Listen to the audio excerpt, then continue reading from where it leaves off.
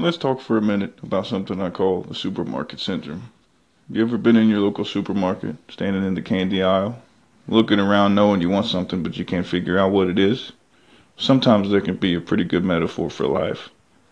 We're looking for something but we don't know what we want. We're trying to find something to satisfy us right now, in the here and now. Just like the candy aisle in the supermarket. I was like that a few years back. I've just been medically retired from the military, thrown out with just a thank you and a pat on the back. Something I wanted to do for 30 plus years. Ended in 7. Medically retired at 28 years old. Not knowing what to do next. Feeling sorry for myself. The problem I had is that I couldn't see the blessings I had at the moment. I just kept getting more and more depressed about the things I couldn't control. I had to learn. I had to learn to be grateful for what you do have and be motivated.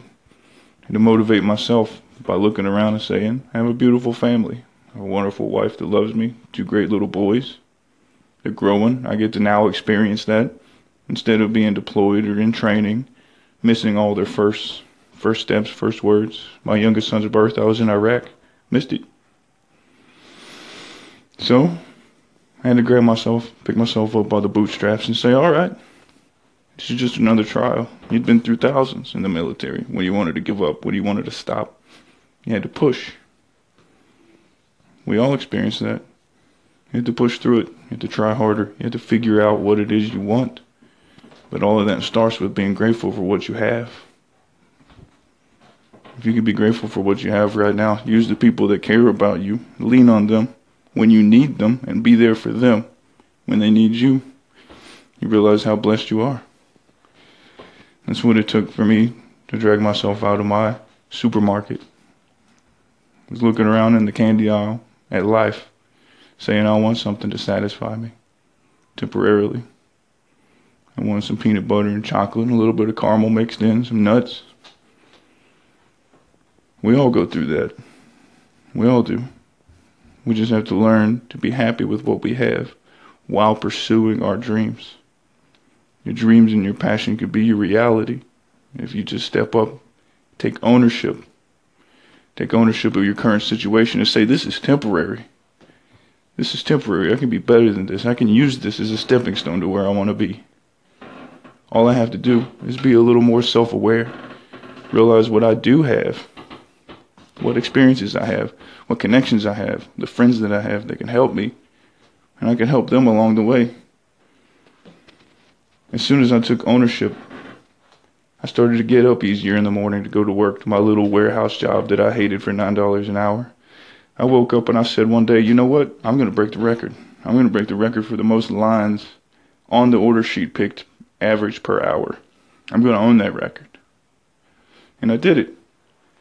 I got a little 50-cent raise. Now I make $9.50 an hour. It was garbage still, but still, I accomplished a goal I wanted to accomplish. And that led me to realize that all I had to do was set myself up. All I had to do was set goals and try and push until I had accomplished it. And that motivated me. If you set goals, no matter how small you feel like it is, it'll gain you momentum. It motivates you for the next one and the next one and the next one. And you can keep pushing. You can reach them all. One at a time. Talk to any sports player, they'll tell you 1 game at a time.